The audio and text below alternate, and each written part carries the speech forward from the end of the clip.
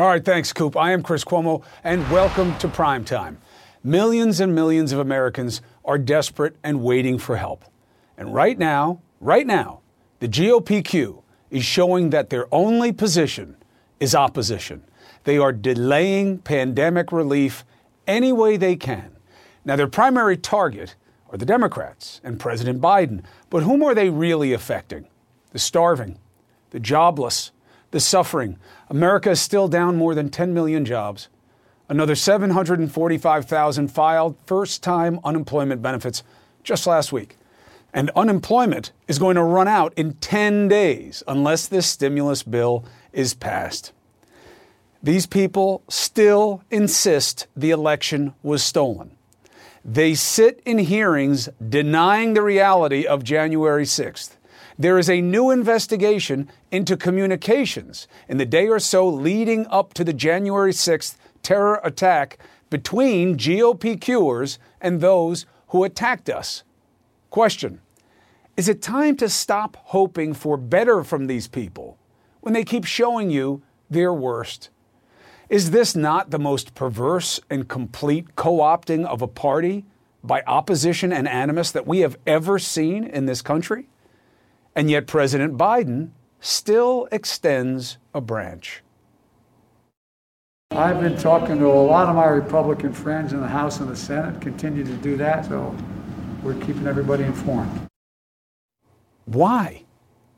Mr. President, every single House Republican voted against COVID relief. I have not seen anyone act like a friend toward you or your ambitions. Certainly not Senator Mitch McConnell as promised. Remember the old line, with friends like him, who needs enemies? More proof is what McConnell's doing right now. He's allowing conspiracy theorist Ron Johnson to pull a Ted Cruz, except instead of Dr. Seuss, they're reading the 628-page bill that's been going on since around 3 p.m. Eastern. It is just a stunt to delay. It will drag out the process for days. Listen to Johnson. All I'm trying to do is make this a more deliberative process. Obviously shine the light on this abusive and obscene amount of money that's going to further mortgage our children's future. He knows all of that is bunk. Nobody is deliberating. They're not even there half the time. He was alone for one part of this period. And if he wanted fiscal austerity, why did he pass that massive unpaid-for middle-class tax cut that gave 83 cents of every dollar of the cuts to the top 1%? He wants to help kids, he says. Enabling the denial of the pandemic? Pushing conspiracy theories for months that drove irrational animus? Denying the reality of January 6th. Are those things good for my kids? He's complaining today people are out to destroy him. I hope not. But stunts like this don't make you popular with people who are hungry and desperate for help. Is what he's doing right now not the advertisement for ending the filibuster? Isn't it time to cut out the malignant middleman and just make deals with the people and then compel your party to keep its word?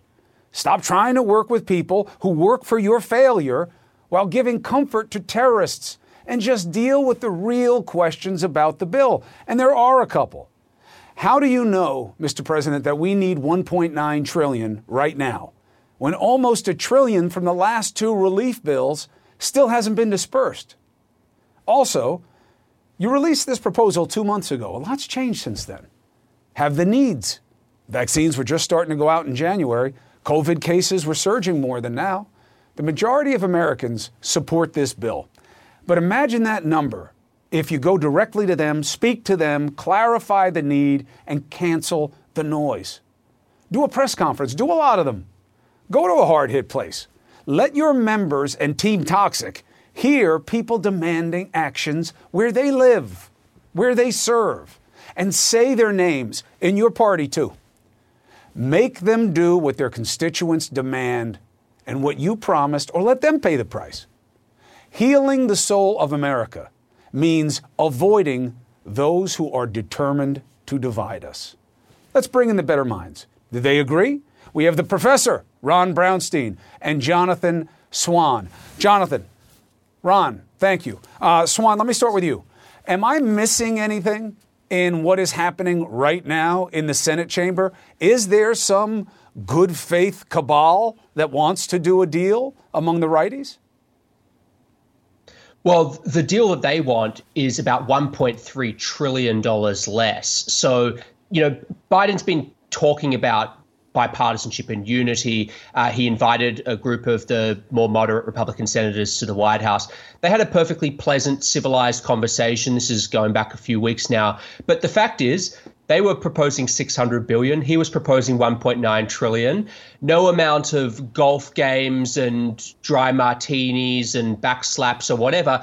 That's $1.3 trillion. It's a pretty large gap. And they're not on board with the amount of state and local funding that Biden wants in that bill. So the fact is, he's still rhetorically talking about bipartisanship, but they have made a very hard-headed decision that the only way they're going to get this bill through is to keep their caucus together, 50 votes, all Democrats, ignore the Republicans, and barrel through. And look, there's going to be some hiccups here and there, but they're going to get this done. The hard-headed nature of this. Ron, which side do you ascribe that trait to? There's been no good making on the promise by Mitch McConnell to get votes for anything. They have not shown a step towards working with Biden on anything. What am I missing? No, you're not. The fact that not only did every Republican in the House vote against the COVID bill, every Republican in the House voted against the police reform bill, every Republican in the House voted against H.R. 1 this week, which is probably the most important question Democrats face other than COVID over the next 2 years.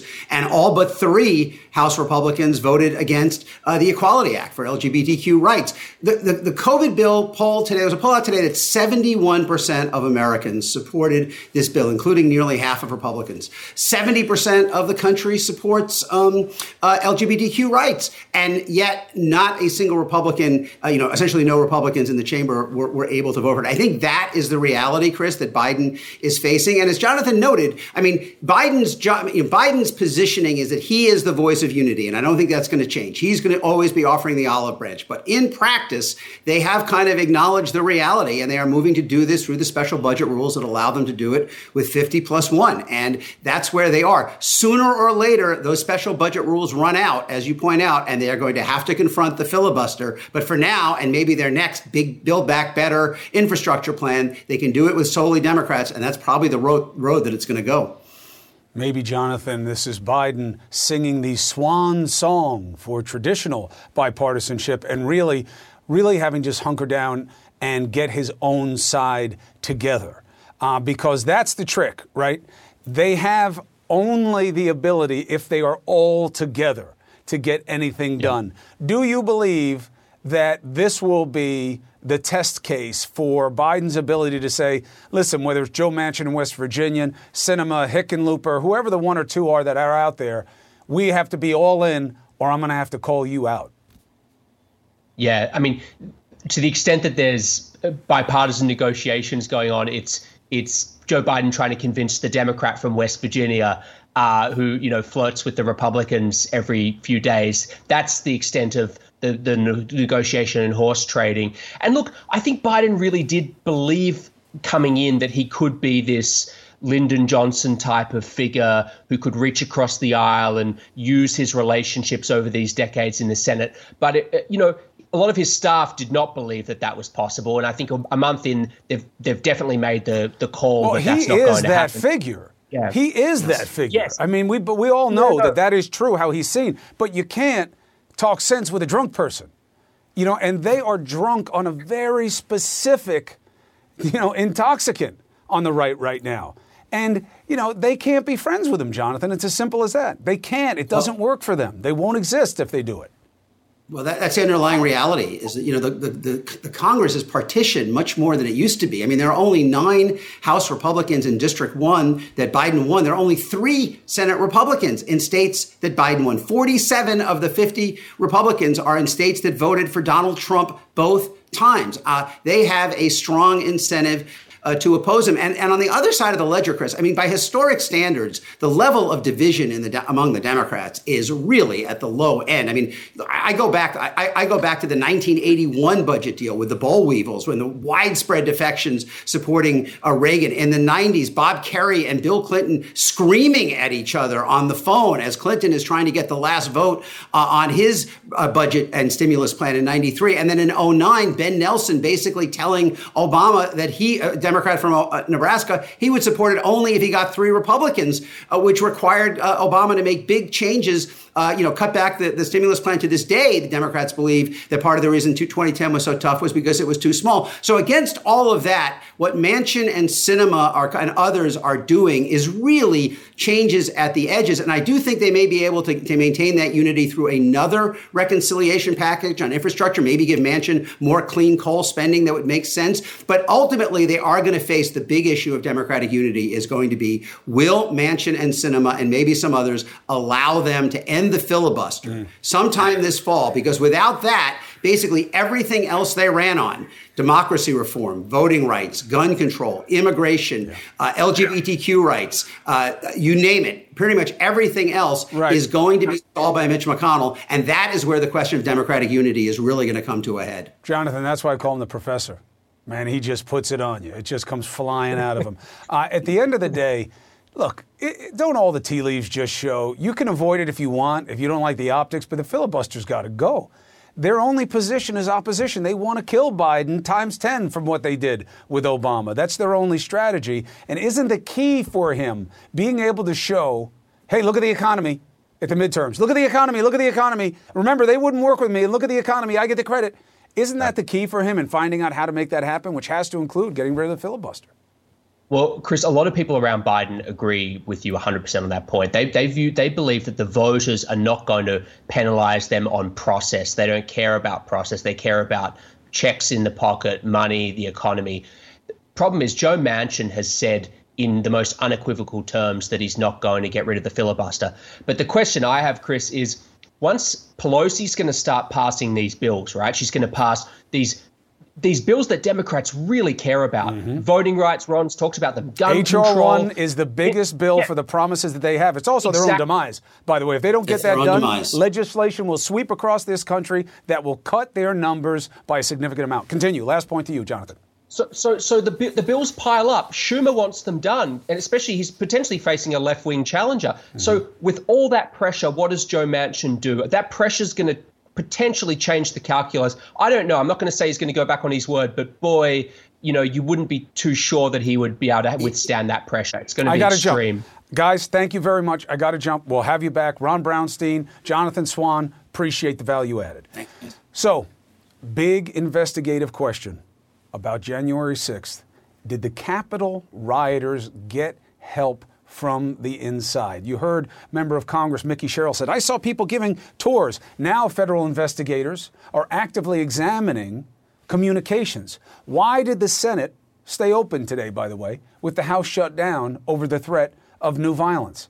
Is one chamber kowtowing to terrorists? Are they on the same page? Senator, former prosecutor Amy Klobuchar, next.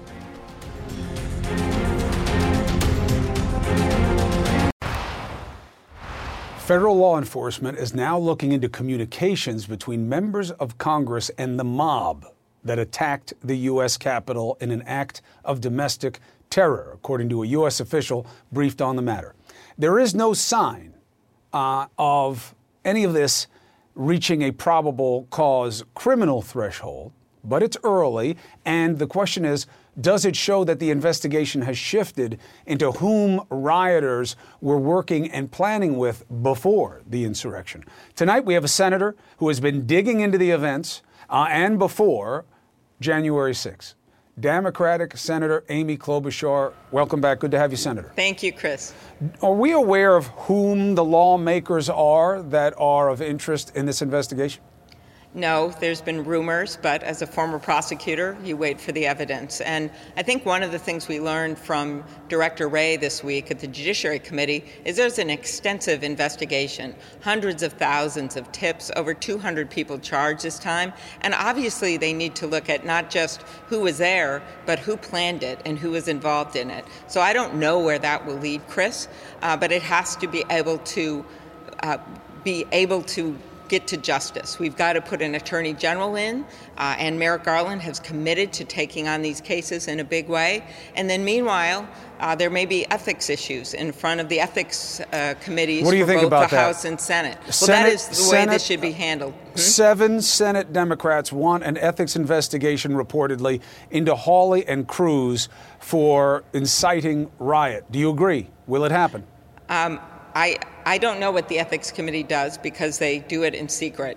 But I think anything that leads you to think someone is coordinating with these insurrectionists, it should be investigated. I just don't know the facts. And what I do know for sure is that somehow this was coordinated. We know that already. There was a recent complaint in Washington State where the Justice Department said for the first time when prosecuting one of the leaders of the Proud Boys that this was a coordinated attack.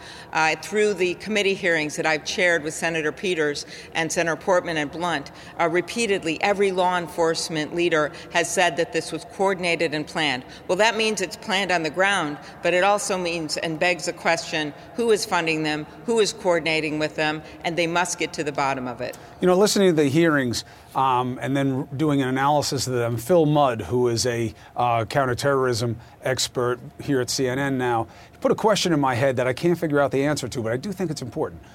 January 5th, they had the planning meeting. The White House was supposed to be at that meeting. Do you know if they had representation at that planning meeting on January 5th for how to deal with the next day and what they said was needed? I don't know if the White House had people there, but what I do know is that there was multiple reports going into this. The Capitol Police themselves on January 3rd said that there were tens of thousands of people that were going to descend on the mall. There was an FBI report of raw intelligence the night before, January 5th, from the Norfolk office, which made it very clear that they had reports that people were going to go to war, that they were going to go after Congress. The New York City Police Department gave intelligence in December that they were concerned about this date. And so one of the questions we have kept asking is why didn't this get to the right people so they were better prepared? And of course, 3 people, leaders in law enforcement, have resigned over this, and we now have a new sergeant at arms. You can't have a police chief leading into an event that is not able to get the National Guard as reinforcement. And the day of the event, we now know that he was trying to call the sergeant at arms, and they were, of course, trying to protect the members. Complete chaos. And then the final, just worst fact is that for 3 hours, the head of the D.C. National Guard had to wait to get the authority while we were all watching on TV. These insurrectionists breach the police line, break the glass. The Defense Department still didn't give authority. So there's plenty of blame to go around. My focus is not really that as much as how do we fix it going forward. Right. So we have a better structure, so the intelligence gets to the right people, and so that we have the ability to get the Guard there when they need them. Right. And just to be clear, there's now more reporting that makes it a matter of fact that the former president says he asked for 10,000 National Guard. He was going to make that happen. There is no proof of that. And now Joint Chief of Staff head Milley says he never heard anything like that. Yeah. And he would have. So remember, what we know is that the president was literally refused to put out tweets telling the rioters to get out of there and instead commended them. Right. Now, on the relief bill, my suggestion at the top of the show is why even pretend that you can work with people who are working for your destruction and giving comfort to terrorists? They don't want to work with you. They want to get rid of you as soon as possible. Use reconciliation, get rid of the filibuster, and do what you guys promised to do. Well, I favor getting rid of the filibuster. I think we have too much we have to do for this country. And as I was listening to you, I thought to myself, so what Joe Biden pledged here was to represent all of America, Democrats, people who voted for him, Republicans that voted for him, of which many did, and Republicans who didn't vote for him. And if you're going to do that, and if that is your guiding light, well, then you have to get something done on the pandemic. You've got to get the money out for distribution. He's now up to over 70% more vaccines getting distributed than the first week that he came in office, and is now pledged to get enough available vaccines for every single adult in America by May. That's extraordinary. But to do that, you need funding. And so I look at it this way.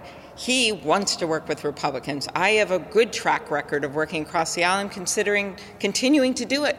And you can do it on certain things, but when it comes to this pandemic right now, you can't mess around. You've got to get the funding out there, and you've got to make sure our economy is strong so that when the moment comes that we are ready to bounce back, we are there ready full throttle to do it, and we're not on our heels in a deep recession. Right. Look, Ron Johnson is proving right now where their heads are at. His only position is opposition. He says this is to be more deliberative. Nobody's debating right now. He's just running a stunt. This is who they are. And here's the forecast forward on it. You can do this for reconciliation. You probably won't be able to do H.R. 1 through reconciliation. And that bill is arguably the biggest pledge that your party made to its constituents. If you don't pass that bill, there is a good chance there'll be about 250 laws across this country on the state level that makes it harder for folks to vote. Exactly, Chris. And one of the things that happened after we won Georgia, after the people of Georgia decided we want change, is that I took over the gavel of the Rules Committee. That is where that bill is headed. For the very first time, we're going to be able to have a hearing, and Senator Schumer is on that committee with me. He is a big proponent of this bill. And then even if it's a 50-50 split vote, he is able to then bring it to the floor of the United States Senate.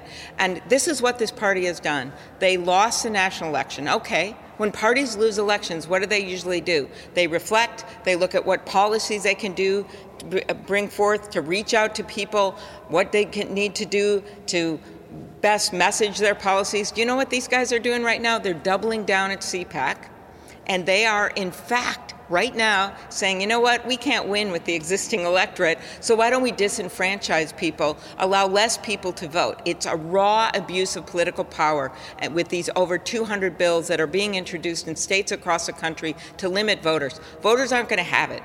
They voted in droves in this pandemic, even in the middle of the biggest public health crisis that we have seen in decades. They came out in droves. And so that's why H.R. 1 is so important. It's about the long-term problems with gerrymandering and campaign financing, but it is also about making it easier for people to vote, not harder. And that's why it has to be such a major priority. And we are having our hearing on March 24th, and that bill is going to the floor. The question is, what happens once it gets there? Senator Amy Klobuchar, thank you very much. You're always welcome here to argue the case to the American people. Okay. Thank you, Chris Cuomo. Be well.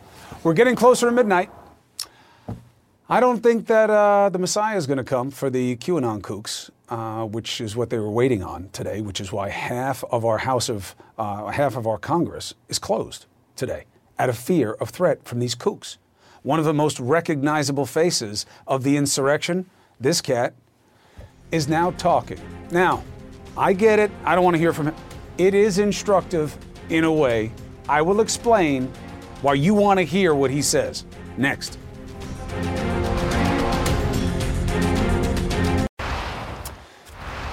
Too many in Donald Trump's party want to con you into thinking that January 6th was something other than what we all witnessed together. This didn't seem as like an armed insurrection to me. This is not about security at this point. This is about political theater. Now, I know you think that is worthless piffle that we should forget. Let me make the case as to why you must expose and out absurd lying. All right? Ignoring these guys is a mistake. Trump being gone was not a cure-all. We are being poisoned by what and who remains. It's as real right now as the military guard standing guard in this nation's capital as we speak. You can't let a Cruz and co-conspirators go, or you will see more metastasizing of the cancer of misinformation, creating tumors like this guy in the body politic.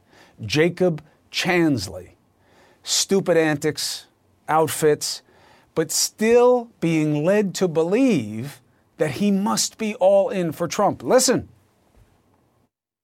And I honestly believed and still believe that he cares about the Constitution, that he cares about the American people. But you don't regret the loyalty to Donald Trump? No. Remember, his lawyer was on the show here early on. I brought him on to make the case that guys like Chansley were the Democrats' best bet, or anybody with an open mind, for saying that Trump was the problem with the insurrection. His lawyer said that he was like part of a cult with Trump. Okay. But in a court filing today, his lawyers argued that he wasn't leading anyone anywhere, despite shot after shot of him at the head of the mob. Tough to miss. That flagpole doesn't constitute a weapon, they say. Take a look at it. It's a 6-foot spear. And by the way, you wouldn't want to be beaten with it, I promise you that. Now, they really think that because Trump and co.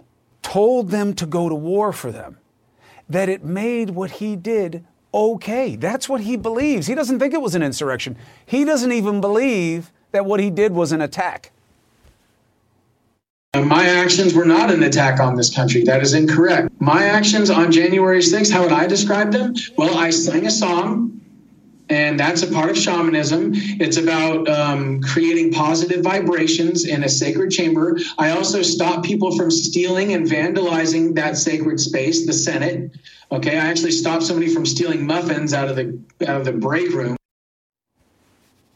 I think he's going to have problems, but that's not the point. He's not an aberration. You can't just be like, why even listen to him? Because there are a ton of them. You remember the guy who broke into Pelosi's office, put his feet up on the desk before stealing from the speaker and then gave all these interviews? Richard Barnett. He screamed at a judge today during a hearing because he can't understand why he's still behind bars. No, he has not been found to be mentally ill. This is a mentality that they have. They don't believe that there are any heirs of their ways. Why should they? There's an entire Trump party telling them, and who knows how many like them, you are right to believe the things that you do, even though they are fundamentally wrong. Ask experts in extremism. Ask the men and women who keep us safe. Ask yourself, if we don't call out the people peddling the BS and drown it out with better ideas and facts, do you really think we won't see more violence in the name of this viral vitriol? Here's a hint as to the answer. The House of Representatives shut down today because of a credible threat from cats like that. Now, the Republican governor of Texas is also part of this. He is making trouble for reason when it comes to COVID. He believes that migrants are responsible for the spread of the virus, that Biden is responsible for the spread of the virus. This is the message he's putting out. We must expose it and oppose it. And we will, next, with facts. Texas Governor Greg Abbott, an exhibit of someone who has to be given the spotlight for scrutiny because he is peddling Trumpery. First, it was blaming the Green New Deal for the power collapse in his state, even though it mostly uses non-renewable energy. That's a fact. And now, without evidence, he wants to blame Biden and immigrants for the spread of COVID in Texas. His administration has been releasing in South Texas immigrants who came across the border that they refused to test. It turned out there were more than 100 of them who had COVID. The Biden administration must stop importing COVID into our country. That is a Neanderthal-type approach to dealing with the COVID situation. Now, there is a downside to the Biden administration rolling back Trump's programs that were very restrictive and maybe even not legally so at the border. However, the idea that migrants pose more of a risk than COVID, which has killed more than 500,000 of us, including nearly 45,000 Texans in less than a year? Come on. A senior Homeland Security official tells CNN Abbott has been stalling efforts by the Biden administration to provide federal funds that would go toward COVID tests for migrants released from custody. If you're afraid that they have the virus, why wouldn't you want them tested? The FEMA funds are already in place to be sent to the border communities, but the state has to approve it. Why won't you, Governor Abbott? Let's not forget, the nation's top scientists have repeatedly warned not to ease up on safety restrictions right now, especially masks, because the contagious variants are spreading, and this is the chance for us to get ahead of the variants with the vaccine. Texas, fact, known to have all 4 known variants at scale in America active there. And it is home to half of the top 20 counties when it comes to cases. Vaccinations will take time. If the governor wants a boogeyman, look in the mirror. With less than 8% of the state vaccinated, how many lives in order to seem like you're doing the right thing about opening up? No masks, opening too soon, burned you once. Will you make it twice? Apparently so. I want to bring in Dr. Ashish Jha. Good to see you, Doc. Let's test the theory of Governor Abbott. You know, it's those migrants. They're full of COVID. You stop them, stop the virus. That's our biggest threat. That's why I won't test them. So, Chris, thanks for having me on. I really don't know what to say about that migrant theory. It's obviously not like even remotely a major contributor to infections of COVID in Texas. Those infections have been high. They're spread across the state. This is a distraction. This is not the real issue. All right, tougher one, because it plays well. Texas, but everywhere.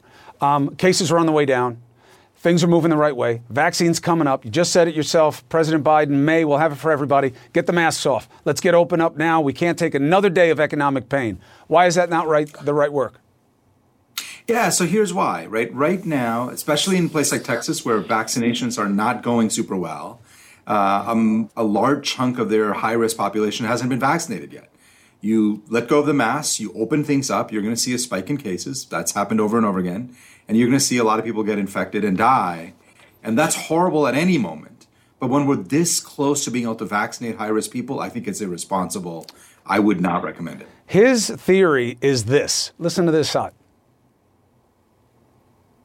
The last spike occurred during Christmas and New Year's at a time when people were not transmitting it when they went to restaurants or businesses. The lead area of transmission at the time was in the home setting where people were not wearing masks in the first place, and no one has ever mandated wearing masks in the home setting. Response. Yeah, so there is clearly some spreading that happens at the home setting, too. He's right about that. But we also know that there's a lot of spreading happening in restaurants and bars and other places. So his point is, if you can't stop one, you shouldn't try to stop the other. I don't know if I buy that. There are things we can do to slow this down. And again, we're talking about a few more weeks. I just don't see why we want to risk people's lives with restaurants and bars opening up. Now, I want to try something new called Where We Could Be. If things are done right and the numbers are met on the federal side and it gets into arms and the variants are kept at bay, let's first look at spring. Where could we be in the spring?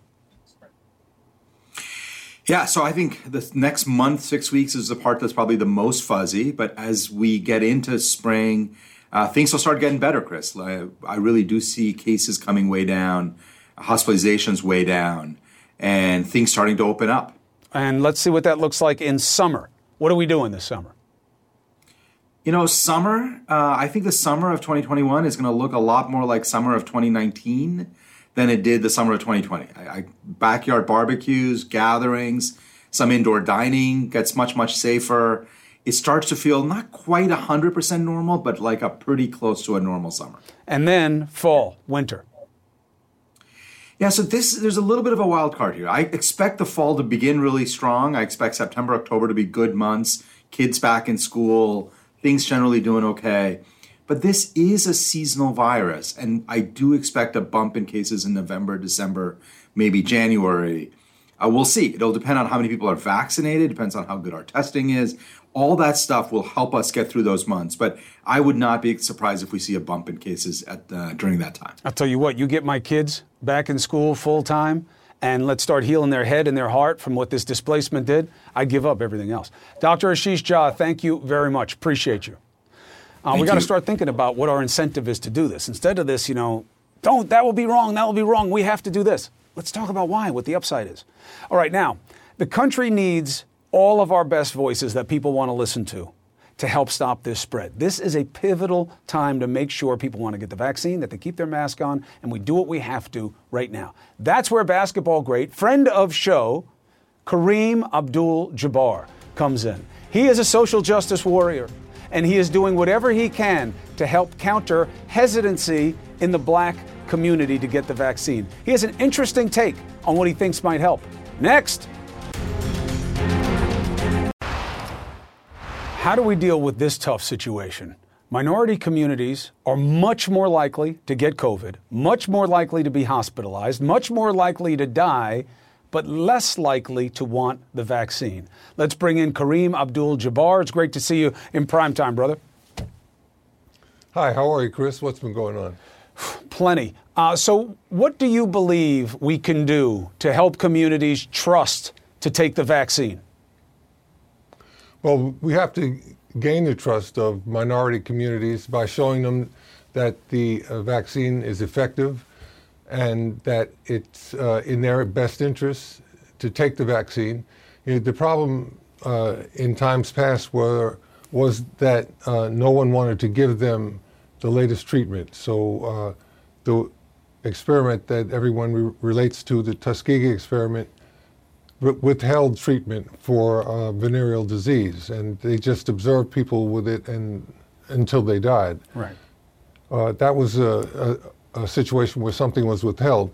Now that people want to extend the cutting edge medicine and the treatment to people of color, they're suspicious of that. So we have to gain their trust and go through all of the things that we need to go through to make sure that their trust is well-founded. Got to work it like a campaign.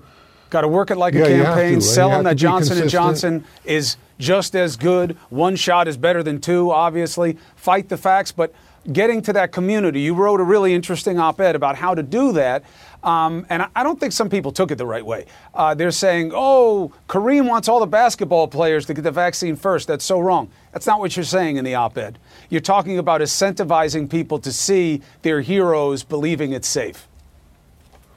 A lot of people in minority communities respect the athletes that go out there and take their word on things of this nature. So we have to make that connection for them and show them, how many of their favorite athletes and some of their celebrities. I saw Dolly Parton a couple of days ago.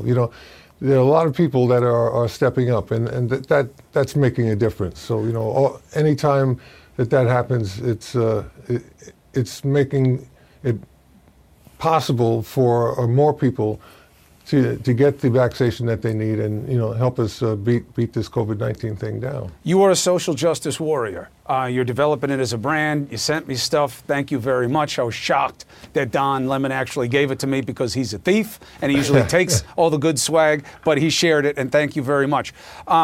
You are looking at a lot of different ways to improve society. Voter fraud, suppression efforts is what you call the real voter fraud. And now we have this existential battle. If these 250 plus laws across the states are put into place, you will have a rollback of what we just saw in this election, and quick. What is your big concern? What do you see as the fix? Well, my big concern is the fact that the Republicans are pursuing this with such, intense fervor. It's none of the issues that they bring up, voter fraud or people that are using crooked machines. None of these are reality. The Republicans remind me of zombies chasing a Jeep. We've got to keep our foot on the pedal till we get to the finish line and pass laws that inhibit this voter suppression. We've got to do that. Now, go ahead, finish your point, Kareem, please. No, if we can't do that, we're not going to have a real democracy. If everybody wants the American democracy to look like it did in the 18th century, no.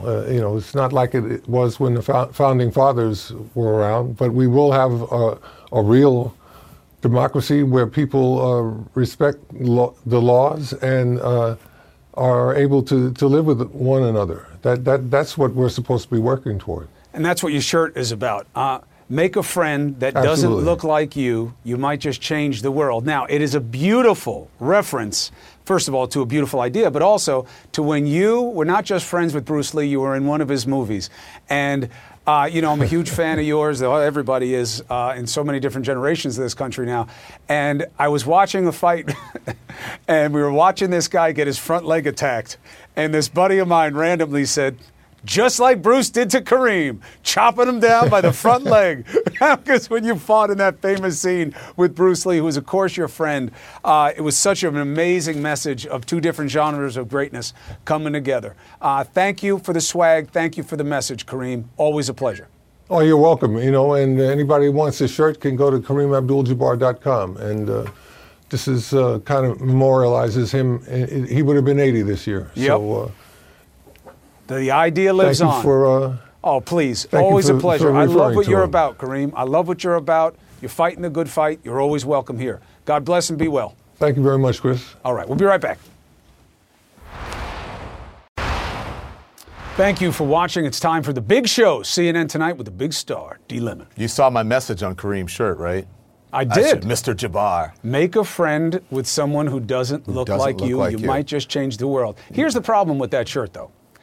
As it applies to us, I am so much bigger than you that I should be Kareem. But I am the fighter, so I am also Bruce. So you're saying you're fatter? You're admitting you're fat now? I am taller and more large. You are, okay. But the idea is beautiful and real. No, it's true. And I write, as I talk about it, I write about it in my new book. But I've been saying that to you forever. Ever since we have been on the air together, ever since we've been friends, I said the world would be a better place if people make friends with people who don't look like them. And look, I was waiting all day. Are we working overnights tonight? I thought, because... I don't think so. We usually work till like 5, 6 in the morning when there's an inauguration or something. Oh, yeah. You scared me there for a second. COVID brain. Today is March 4th. So we're not doing the long haul shift? No, this will not be a 20 coffee night and 9 brain juices. So the reason I went there, it's not a total non sequitur, is because if the people who believe in that crazy conspiracy stuff and that Trump is going to be inaugurated again on March 4th, which is today, day's not over, which is today, if they found a friend who did not look like them, then perhaps they would have a better understanding of America and the world and exactly what this grand experiment America is, right? A more perfect union, not a perfect union, not a union that looks back on the better days when one group was a preeminent voice and it was the 1950s and Leave It to Beaver and what have you, but on the grand experiment that we continue to make this a more perfect union. And what does that mean? That means inclusion, not exclusion. Some people are trying to trip up the idea of, oh man, you said you want unity, but now he won't work with the Republicans. Oh, come on. They're leaving out the key component, goodwill. I had a guy on my radio show today, he called in, he said, my grandfather was a huge bigot. He was buried with his KKK cloak. And his mother had all these crazy ideas and all this. And then when he was in the service, he met people of different colors, different creeds. And he would say things, and he had one friend in particular who would say to him, you messed up. You're not supposed to say that. That's a mistake. And he didn't know because he was ignorant. And once he was around different people and he had goodwill, he was open to being wrong. He was open to new information. He changed. Yeah. And that's the key. You can't work with people who don't have goodwill. Well, and that's the case on the right. Well, it is, but it's also a case of you have to live in reality. You can't work with people who don't live in reality. You can't work with people who believe in conspiracy theories. If you are telling me, look, when I'm going to drive down the street and the car is going to take off and fly, and you're like, hey, that's not going to happen. I must be driving. Well, you understand what I'm saying. So you can't really do that. But also, yes, there has to be goodwill. There has to be reality. But you also have to understand. You have to evolve, and you have to be open to change. And that means not being afraid. Nothing stays the same. America is never going to be what it was yesterday, It's not going to be what it was the day before, and it wasn't what it was in the second that I just made these comments. It is always going to change. That is the whole idea of evolution, and that is the whole idea, if you're a Christian, of what the teachings of God tell you, is that things change. The world progresses. And so it's never going to be the same. It's not going to be the same as the Stone Age. It's not going to be the same as the time when Jesus walked the earth, if that's what your belief is. So it's always going to change. So you cannot be afraid. So you have to be able to live in reality and not be afraid, not in fear. And as you said, you've got to have goodwill. And if you did all of that and found a friend who didn't look like you, I'm telling you, your whole perspective and America would change. We wouldn't be dealing with this. For Christians, it should be easier if it's not just bio-Christian, which is where you say you are, because the two rules are very simple. Love mercy and love one another the way I loved you, and do it for the love of me, and my name is truth. And you should be 3/4 of the way there.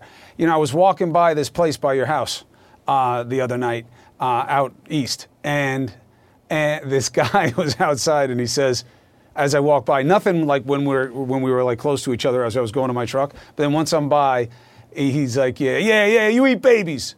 And I said, no, I just drink the blood. And literally, he starts talking to these two guys like, see, I was right.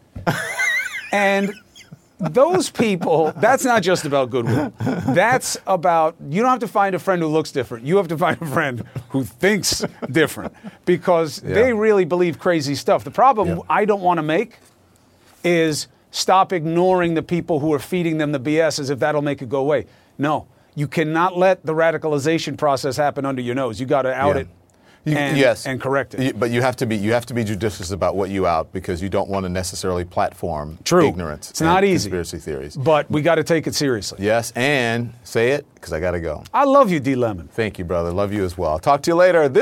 Quality sleep is essential, and that's why the Sleep Number Smart Bed is designed for your ever-evolving sleep needs. So you can choose what's right for you whenever you like. Need a bed that's firmer or softer on either side? Helps you sleep at a comfortable temperature. Quiets their snores. Sleep Number does that. Sleep better together. J.D. Power ranks Sleep Number #1 in customer satisfaction with mattresses purchased in-store. And now, save 50% on Sleep Number Limited Edition Smart Beds for a limited time. For J.D. Power 2023 award information, visit jdpower.com/awards. Only at Sleep Number stores or sleepnumber.com. Now streaming exclusively on Max, a new CNN flash doc about the album that has Nashville talking, Call Me Country. Beyoncé and Nashville's Renaissance. Watch it at max.com/callmecountry. Max subscription required.